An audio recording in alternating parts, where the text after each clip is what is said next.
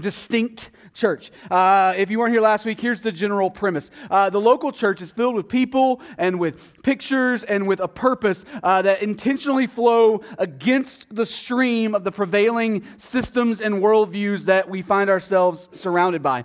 In other words, the church stands in kind of distinct, it stands out in contrast against everything else around it. But that distinction, it's not birthed out of some kind of anti-intellectualism, and it's not birthed out of any kind of anti-culturalism, cultural bravado, and it's not even birthed out of some kind of Luddite tendency in us to distrust anything that might be named progress. That's not what's going on at all. No, it is birthed out of a position change that God works upon His people to save them from the wrath that they have rightly incurred and owed for their sin, and by forever reconciling His people to Himself in restored relationship. It's a slightly different status jump. It's not posturing, it's you have been placed from the kingdom of those who deserve punishment, the kingdom of those who have been blessed with relationship. And we said last week that in order for us to have any hope of understanding the other four distinctions in this series, we had to first lock down on the foundational one. That our position before God is accomplished by God rather than anything of our own doing. It's not something that we've worked to achieve. It's not something that we've built up for ourselves. This world is filled with religions and with philosophies that teach that we are to clean ourselves up and position ourselves in such a way, posture ourselves in such a way as to be pleasing to some external God out there, or maybe to some internal God inside of us. But those systems all assume one massive thing, that we have the ability to manipulate the situation. That we can work on the circumstances and we can tinker with the problems ourselves. And I'm convinced that that's why the self-help section is always the biggest section of a bookstore. But the Bible assumes the exact opposite of that posture. It's diametrically opposed to that worldview. Christianity, at least biblically defined Christianity, runs in the complete opposite direction than that. It teaches that our default position before God is that we are all spiritually dead in our trespasses and sins. You remember Ephesians 2 last week that we looked at. That's the language that Paul uses, that we're dead in our trespasses and sins. And that left to our own devices, left undisturbed, we would all gleefully continue on as rebels and usurpers of God's good throne and are therefore worthy inheritors, is kind of the language that Paul uses. So we are children of wrath, the righteous and perfectly just punishment for sin. Which I'm sure you'll agree is the most attractive sounding message that the world has ever heard, right? I mean, sign me up. I mean, I don't know about you, but one of the things I love the most about the Bible, it's just me, maybe you're different, but what I absolutely love about the Bible is it just doggedly refuses to sugarcoat the message. It will tell you the truth about ultimate reality, whether you like that truth or not. And maybe you like that part less than I do, but man, it's just good for my soul. I need that. Okay, but, I mean, that's not a bad news, though. Where does the good news come in? Aren't we all desperately longing for good news? Well, the good news is that the story doesn't have to stop there. It doesn't have to end with the message of wrath. It continues on. God steps into our brokenness in the person and work of Jesus, and he personally suffers the wrath that I deserve and you deserve because of our sin. And through trusting Jesus in faith, His sinless life and His sacrificial death and His victorious resurrection, God does what I cannot do and what you cannot do by bringing us to a new position before Him. He picks us up out of our sin and He plops us down at His feet. He says, "You're mine now." Those who are spiritually dead men are now made spiritually alive, is Paul's language. Because of the gospel, we have a distinct position before God, not earned by us or achieved by us or anything of our own doing, but purchased on our behalf by the unfathomable grace of Jesus. And that leads us to our second distinction that we get to talk about this morning. I think we have a distinct priority, a distinct gospel priority. Philippians chapter 3. So for those of you who are new to the Bible, what's the 30,000-foot kind of explanation for what the book of Philippians is? Well, here it is.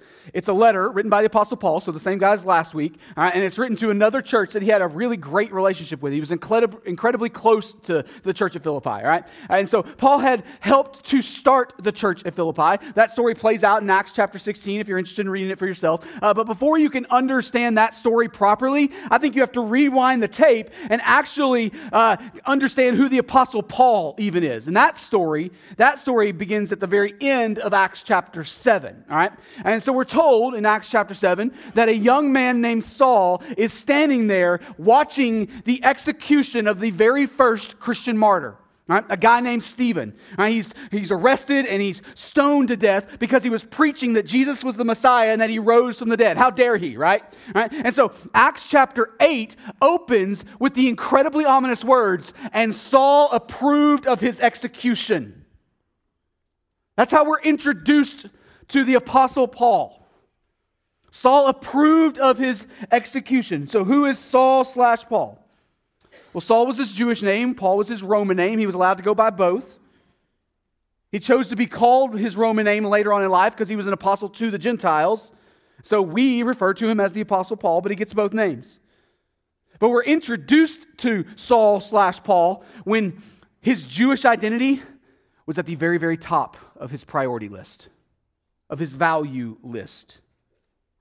At the time of Acts chapter 8, Saul was a young man on the fast track to becoming a success in the world of Pharisaism, the Pharisees. And he was incredibly bright, he was incredibly driven, and in those days, if you wanted to advance yourself, you did so by studying as a disciple under a rabbi, right? An established expert in the Jewish law. You would take the yoke of their teaching upon you, and if those words sound familiar to you at all. And that's exactly what young Saul did.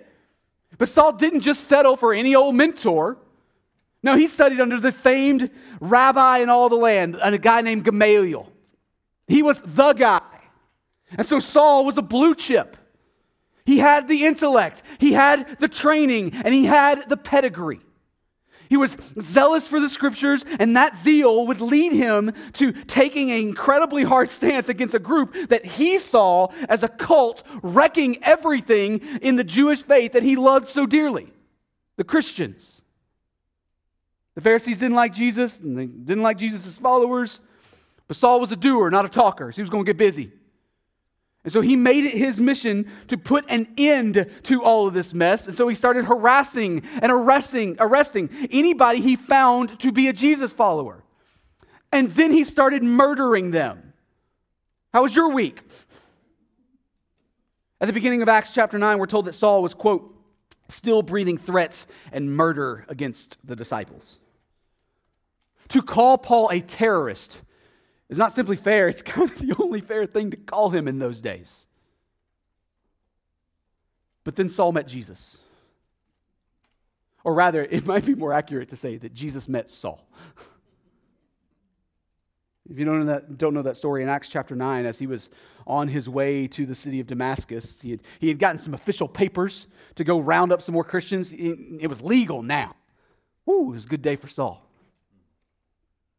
He's on his way, traveling by the road, and Jesus, who had already ascended into heaven by this point, he decided to make a statement. So he suddenly appears before Saul/Paul on the road, and in an overwhelming light and a booming voice saying, "Saul, Saul, why are you persecuting me?" In other words, Jesus dresses him down. "What are you doing, Saul?" He tells him that Saul is going to be on his team now. And Saul goes, "Okay, Lord." And that's the end of it. There's no negotiating of terms. There's no, well, let me pray about it and get back to you. Or you've ever said that before, have you? No, Jesus just shows up and makes it obvious who's in charge from now on. And from that point on, Paul goes on to spend the rest of his life being one of, if not maybe the best, church planter / missionary / theologian / protector of the faith that in the history of God's kingdom. Like Paul's on Mount Rushmore. He's a unanimous ballot Hall of Famer. One of the things that God used him to do was to take the gospel to a brand new continent, to Europe. And I think that we could all admit that that's a bold step, right? How many times have you done that? I haven't done that. Paul and his associates moved from Asia, Judea and Asia Minor, to Europe, and they landed on the coast of mainland Greece, and Philippi was the first big city once they got off the boat.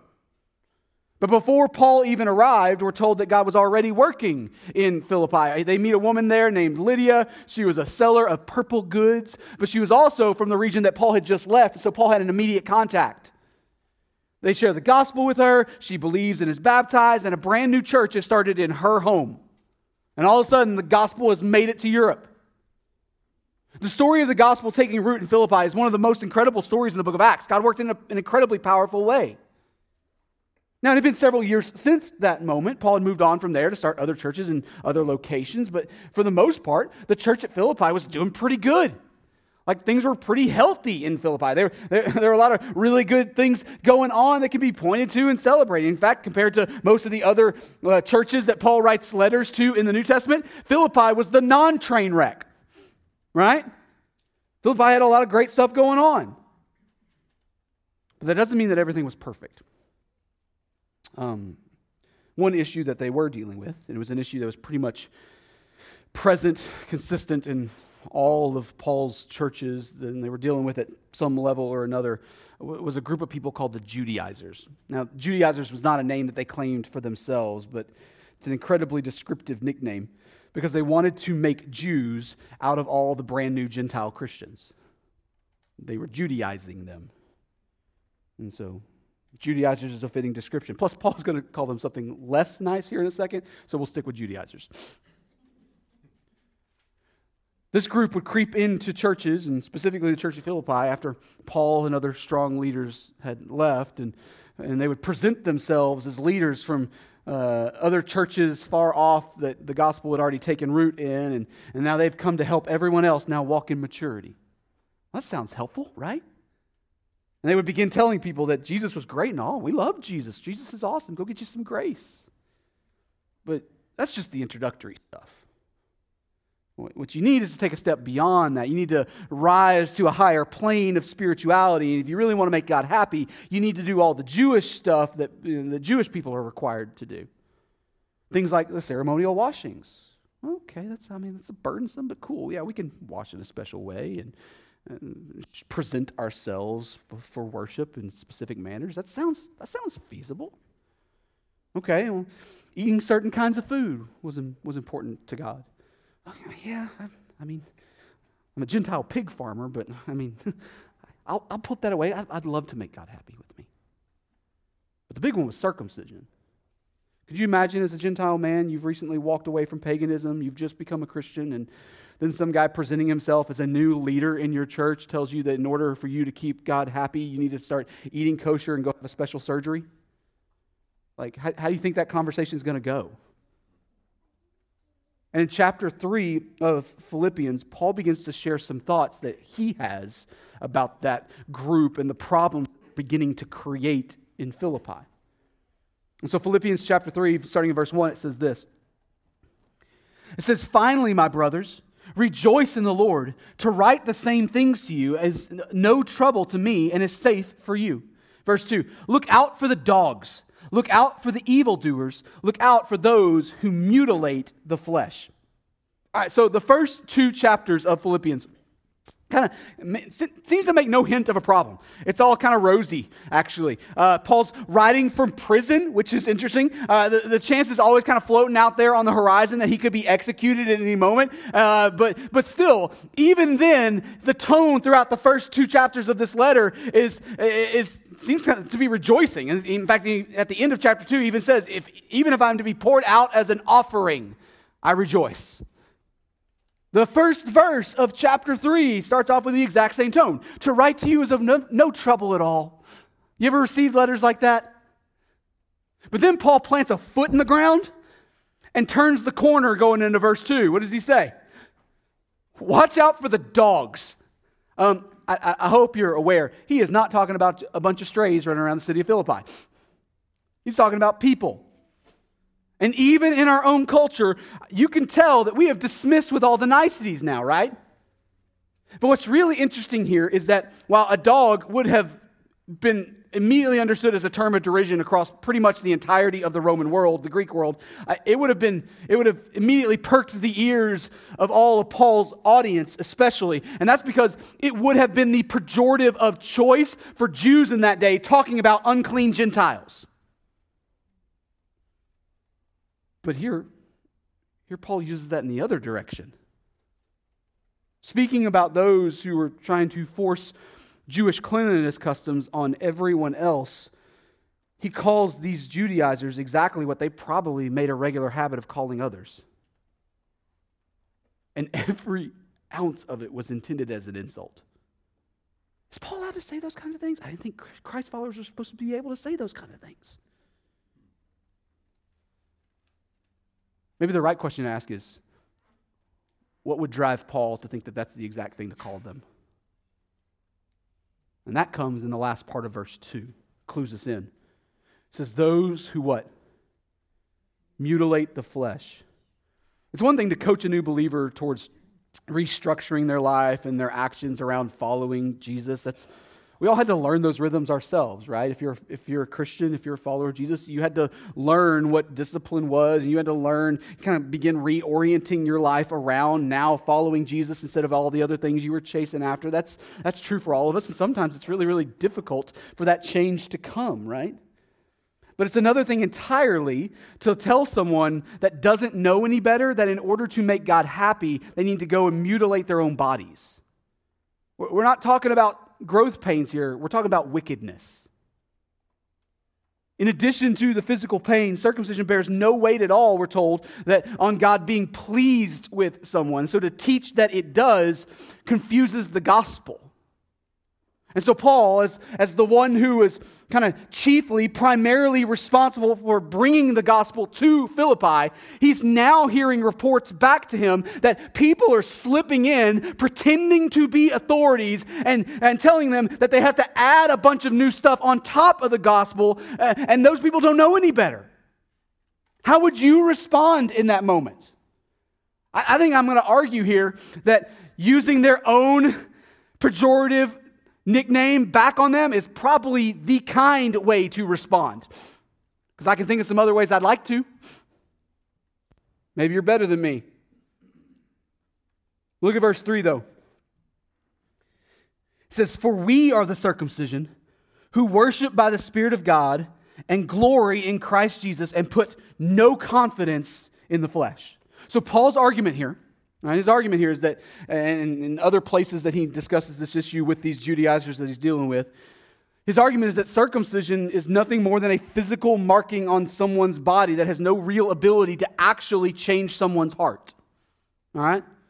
Yes, God commanded it as a covenant sign for Israel, but marking yourself as nothing to do, it's nothing more than a physical cut.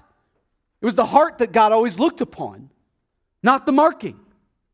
And so Paul says that all those who have placed their faith in Jesus have been spiritually, or we could say maybe symbolically, circumcised on the heart level and are therefore the true people of God. And therefore to continue placing your confidence on some marking on your body when you don't actually know God is rather foolish. But listen, maybe you really like playing that game. Maybe you come to the table with a long list of really awesome sounding spiritual actions and some pedigree in your camp, and you think that God and others ought to be impressed with what you bring to the table. Okay. Paul's going to let you play that game for a second. So let's compare spiritual resumes to the Apostle Paul, shall we? Verse 4. "Though I myself have reason for confidence in the flesh also. If anyone else thinks he has reason for confidence in the flesh, I have more." Verse 5, "Circumcised on the 8th day, of the people of Israel, of the tribe of Benjamin, a Hebrew of Hebrews, as to the law, a Pharisee." Verse 6, "As to zeal, a persecutor of the church. As to righteousness under the law, blameless." All right, so Paul says here, hey, if you really want to start comparing our respective Jewishness, I got you all beat. You can't touch me.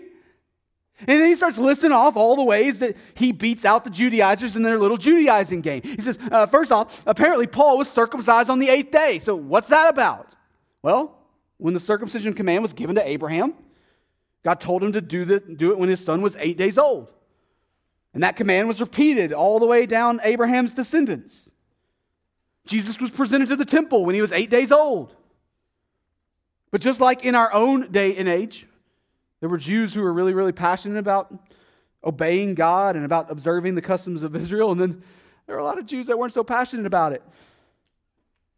And they weren't in all that big a rush. Sure, circumcision was important, but yeah, we'll get around to it next time we're down at the temple. Eventually. We're told that Paul knows what tribe he's from, and that he's a Hebrew of Hebrews.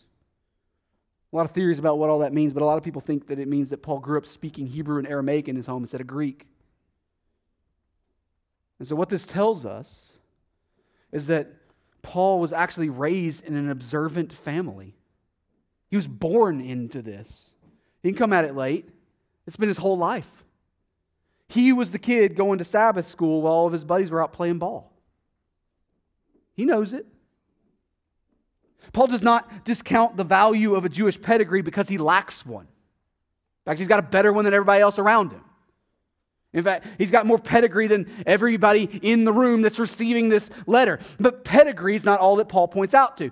He also has his own personal list of achievements. And so he says, as to the law, a Pharisee. If you're new to the Bible, Pharisees are a kind of, they're not really a modern day equivalent, but the best I can explain them as is a theological, political group among the Jews. All right? So smash those two totally not isolated things together into one big thing, and that's what they were. So you could be a Pharisee, but there were a lot of other options available. You could belong to other groups like the Sadducees or the Essenes, or if you were really crazy, you could be one of the Zealots. All right, JB would probably be a Zealot. All right. And each of these groups had entrenched positions about interpreting God's law and how much value should be given to the prophets and how the faithful ought to respond to the presence of the Jewish army running around everywhere. The best analog that for our own day would be to call them a religiously minded political party. And so this tells us that Paul picked his party. He didn't merely drift back and forth through life, waffling back and forth between beliefs about different things. Well, I'm kind of over here in this camp on some days, and I'm kind of over here in this camp on other days. No, he had intelligent and probably incredibly studied reasons for landing on all of the positions he landed on. Paul was the guy who did the research. Paul was the guy who knew how it mapped out. Paul was the guy that knew where the logical conclusions ran to. He not only knew what he believed, he could give you an incredibly coherent reason for why. But he wasn't just a Pharisee. He says, as to zeal, persecutor of the church. Let me translate that for you. Paul says, when it comes to zeal for Judaism, I murdered the Christians.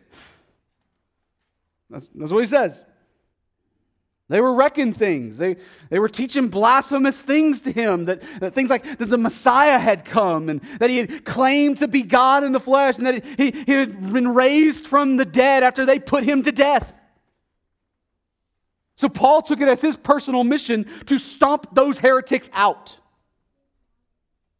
If you locked Paul and the Judaizers in the same room and had a little, who's more Jewish cage match, Paul's the one that's walking out the cage with the belt over his shoulder. He is the champion. So what does any of this have to do at all with our second distinction as a church? Right? What does that have to do with our distinct gospel priorities? I mean, that's the mission this morning. That's what I'm supposed to be talking about. So, I'm supposed to be talking about how the church stands in contrast to the rest of the world. So where are we on that? Well, before Paul met Jesus, he was the guy who not only beat out everybody else in this little Jewish rat race, but he was the guy who found his entire identity in being the guy who beat out everybody else in this little Jewish rat race. Everything, and by everything I mean everything, in Paul's world revolved around him being a better Jew than the guy standing next to him. But like I said before, then Jesus met Paul. Look at verse 7. But. Some of the best passages in the Bible have a but in the middle of it. But whatever gain I had, I counted as loss for the sake of what? All right, so in case you didn't catch that, here's what Paul just said. None of that other stuff matters to me anymore. Why? Because I know Jesus now. Paul's Jewish identity, the thing, not a thing, the thing that mattered to him more than any other thing mattered to him, the thing that defined him and shaped his life more than any other thing defined and shaped his life, he now looks at and says, whatever, you can go, I don't need that anymore. What changed? I'll tell you what changed.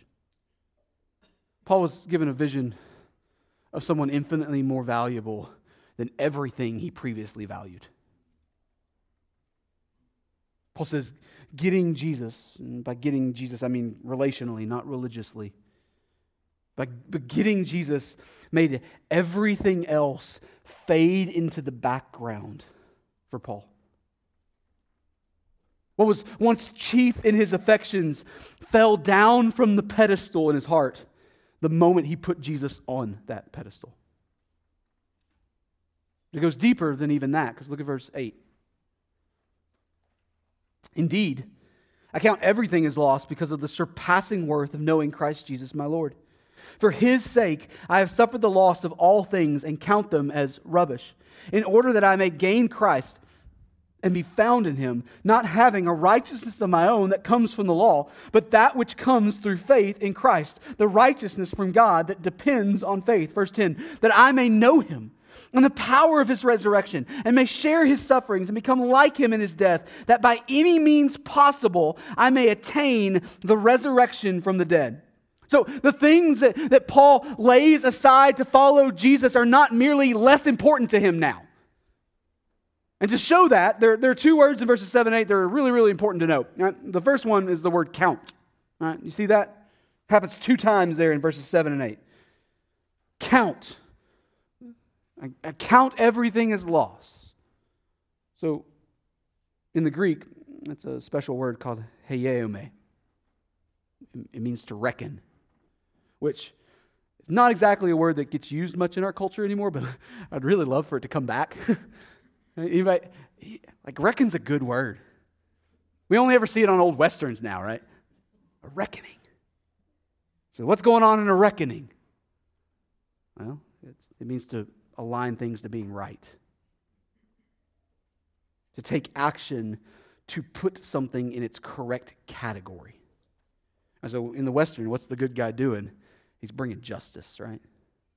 He's making things right. You ever have a moment that changed the way you see someone? Something happened and said something, or they did something, and in an instant there was a turn inside of you. And no matter what else happened, you couldn't unsee or unhear that thing. It forever changed the way you categorize them. Paul had a moment of reckoning.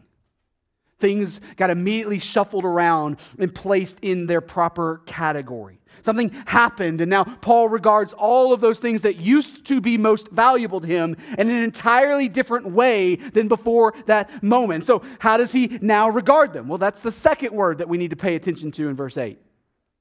Rubbish. He says that he now reckons those things as rubbish. That's not a bad translation. It's actually a pretty solid translation. In its most general sense, the word that Paul is using in the Greek means trash. That's true. The problem, though, at least for Americans, is that we have a lot of different words for trash. And in our culture, rubbish tends to be the word we want to use when we're trying to dress it up a little bit. Right? It's a cute little word compared to our other options for trash, our other options for garbage. But Paul ain't talking about anything cute here. That's not what's going on at all. In the Greek carries the idea of something being harmful to you. You need to dispose of it, because if you don't make it go away, it will end up being hazardous for you. It's vile. The word is most commonly used in Paul's day to talk about garbage, but there are also times that we can point to where it's very clearly used to talk about animal waste. Cute is entirely the wrong picture here. And so Paul here says that all of the things that used to define him and used to shape his life are not simply less important than they used to be because of his relationship with Jesus. No, now they've actually been recategorized in his own head and heart as something that is harmful to him. They're in the way of where he wants to go. They stand in the way of what he's trying to get to. So Paul now sees the world, and he sees his place in the world as in an entirely different way. And he's been given new eyes to see, we could say it that way. And so what he used to value, he no longer values. It's not just second place, it's a problem for me. It's in the way of what I want. What he used to spend his time and energy chasing after, he now has no interest of chasing. What it used to claim his attention and claim his affections are now seen as a barrier to what he truly loves. So here's our distinction for the week. Spelled out in as much detail as I know how to spell it. Because Jesus has made himself known, because he has repositioned us before him, the church and those within the church now reckons things in a way that's distinct from the rest of the world. Like Paul, we used to value and pursue as chief in our affections. Those things are now either downgraded for us, less important for us, or even recategorized as harmful to our greatest value and pursuit. It all gets filtered through the lens of knowing Jesus. It all gets measured by and assessed by a calculus of what gains us more and more of him. Or as Paul said, that I may attain by any means possible the resurrection of the dead. The Apostle Paul can say to a crowd of Judaizers that he doesn't need his flawless Jewish identity anymore because his identity in Jesus is far better, it's far sweeter, it's far more satisfying. He can confidently tell them that leaning on his Jewish identity is a step backwards for where he's wanting to go. And it robs him of a far more eternal prize. So here's the question this morning. What are you chasing? What are you chasing? What's the thing that if you get the thing, everything will be set? What's the thing that if you get the thing, the life will be complete, or the life will finally bring rest? Does it get measured by how well it helps you know Jesus? Or is it more likely a sidekick, Jesus a sidekick on your journey of chasing after that other lovely thing? Come along, Jesus, while we go get what I love. But whatever gain I had, Paul says, I reckon as loss for the sake of knowing Christ. Indeed, I reckon everything is lost. Not because those things aren't valuable. That's not it at all. Ontologically valuable. But because knowing Jesus is so much a far surpassing worth. Church, the fastest way to make a good thing a terrible thing is to try to treat it like an ultimate thing. As soon as you put a second place thing on the first place pedestal, you reveal just how unworthy it is of being first place. But those who have had their position before God changed by God, they now gladly prioritize things in light of that position change. So what do we do with this stuff, huh? How can we respond to God's word this morning? Well, if you're here and you're a follower of Jesus already, we respond the same way we do every single week, by repenting of sin and by leaning into what God reveals about himself in the text. And this week, I think the response probably ought to take the shape of asking critical questions about our priorities. Are they ever on the judgment seat for you? You ever bothered to say, is that really what I ought to be chasing? Is that really what is best for me, for my family, for my kids, for my whatever? I think we start by asking critical questions of our priorities, critical questions of things that we hold up as badges of our identities. According to Paul, they don't have to be bad things to be in the way. There's a lot for Paul to be proud of. Man, how blessed was he that his parents raised him up in the Jewish faith, and that was important to their family. That was great. until Jesus showed up. And they needed to walk away from all that so they can have Jesus. They don't have to be bad things to be in the way. So how do those things help you follow Jesus better? And if the answer's in there, great, awesome. Let me help you chase after it. But if it's not there, well, maybe that thing needs to be pulled down off the pedestal. I'd love to help you with that too. I'm going to pray and we're going to sing another song. That's the time that we set aside each week to help you try to translate head thoughts into, lifestyle actions. And we can talk. I'll be down front here if you want to talk. But what if you're here this morning and you're not a follower of Jesus yet? How do you respond? It's easy, by meeting Jesus. By meeting him. Listen, I get it. Absolutely none of what I've said this morning, not a lick of it, matters to you if you don't see Jesus in his surpassing worth. Fully aware of that. But I'd love for you to see him. You don't have to stay in the dark on that. The Bible teaches that because of our sin, we are all separated relationally from God, that we are all owed the just and right punishment for that sin. The Bible calls that punishment death. Not a pretty picture at all, but the Bible also teaches that God is rich in mercy and that he loves us with a great love, that even when we were dead in our trespasses and sins, he makes us alive together by his grace through Christ. The eternal Son of God put on flesh and dwelt among us. He lived the sinless life that we can't live, and he died on the cross in our place to make payment for our sin, and he was raised again from the dead as a vindication of his own perfect and sufficient righteousness. And now as the King who conquered sin and death, he calls on you to respond to him in repentance and faith, to turn away from your sin and to turn to him as Savior and Lord. And you can do that today. You can respond to Jesus. I'd love to be helpful to you. You don't need me, but we can talk. I'll be down front. Maybe you're here this morning and you need to respond in some other kind of way. For some of you, it's to take the step and to finally formally join our church family. And I'd love to sit and talk with you about what that looks like and what those next steps are. But maybe for others, it's time to be obedient to Jesus' command to be baptized. Baptism doesn't save someone, but it is an act of public testimony of what God has done in you and the radical change that he's brought you out of death and into life. And we got several baptisms coming up here in a couple of weeks. Let's talk. Maybe you can be a part of that time. Or maybe it's time to publicly say yes to some call that God is placing on your heart to take the gospel somewhere far away from here. And man, let's go. I'd love to help you figure out what those next steps are. I'm here for it. Whoever you are and however God's word is calling you to respond this morning, let's all respond together right now. Father, you're good to us. Thank you for new gospel priorities.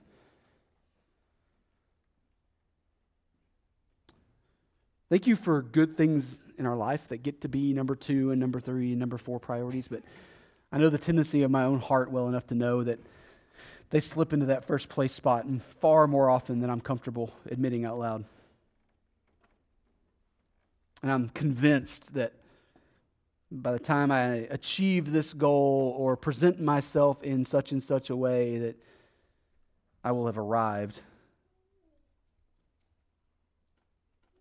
But you are far more beautiful than anything I've ever put on the pedestal instead of you. You are far more valuable. You are far more life-bringing. And you have promised an eternal reward. What am I doing? Convict us of sin where things creep up higher on the priority list than they ought to. I'm guilty of that as well. Call us to yourself and to see you as clearly as we're able to see you in these days. Maybe so that the nonsense never creeps back in. For those in here who don't know you yet, would you make yourself known? Give them a picture of you and let's sit back and watch what you change in them. We love you. Thank you for loving us first and for loving us best. In Jesus' name we pray. Amen. Amen. Let's stand and respond.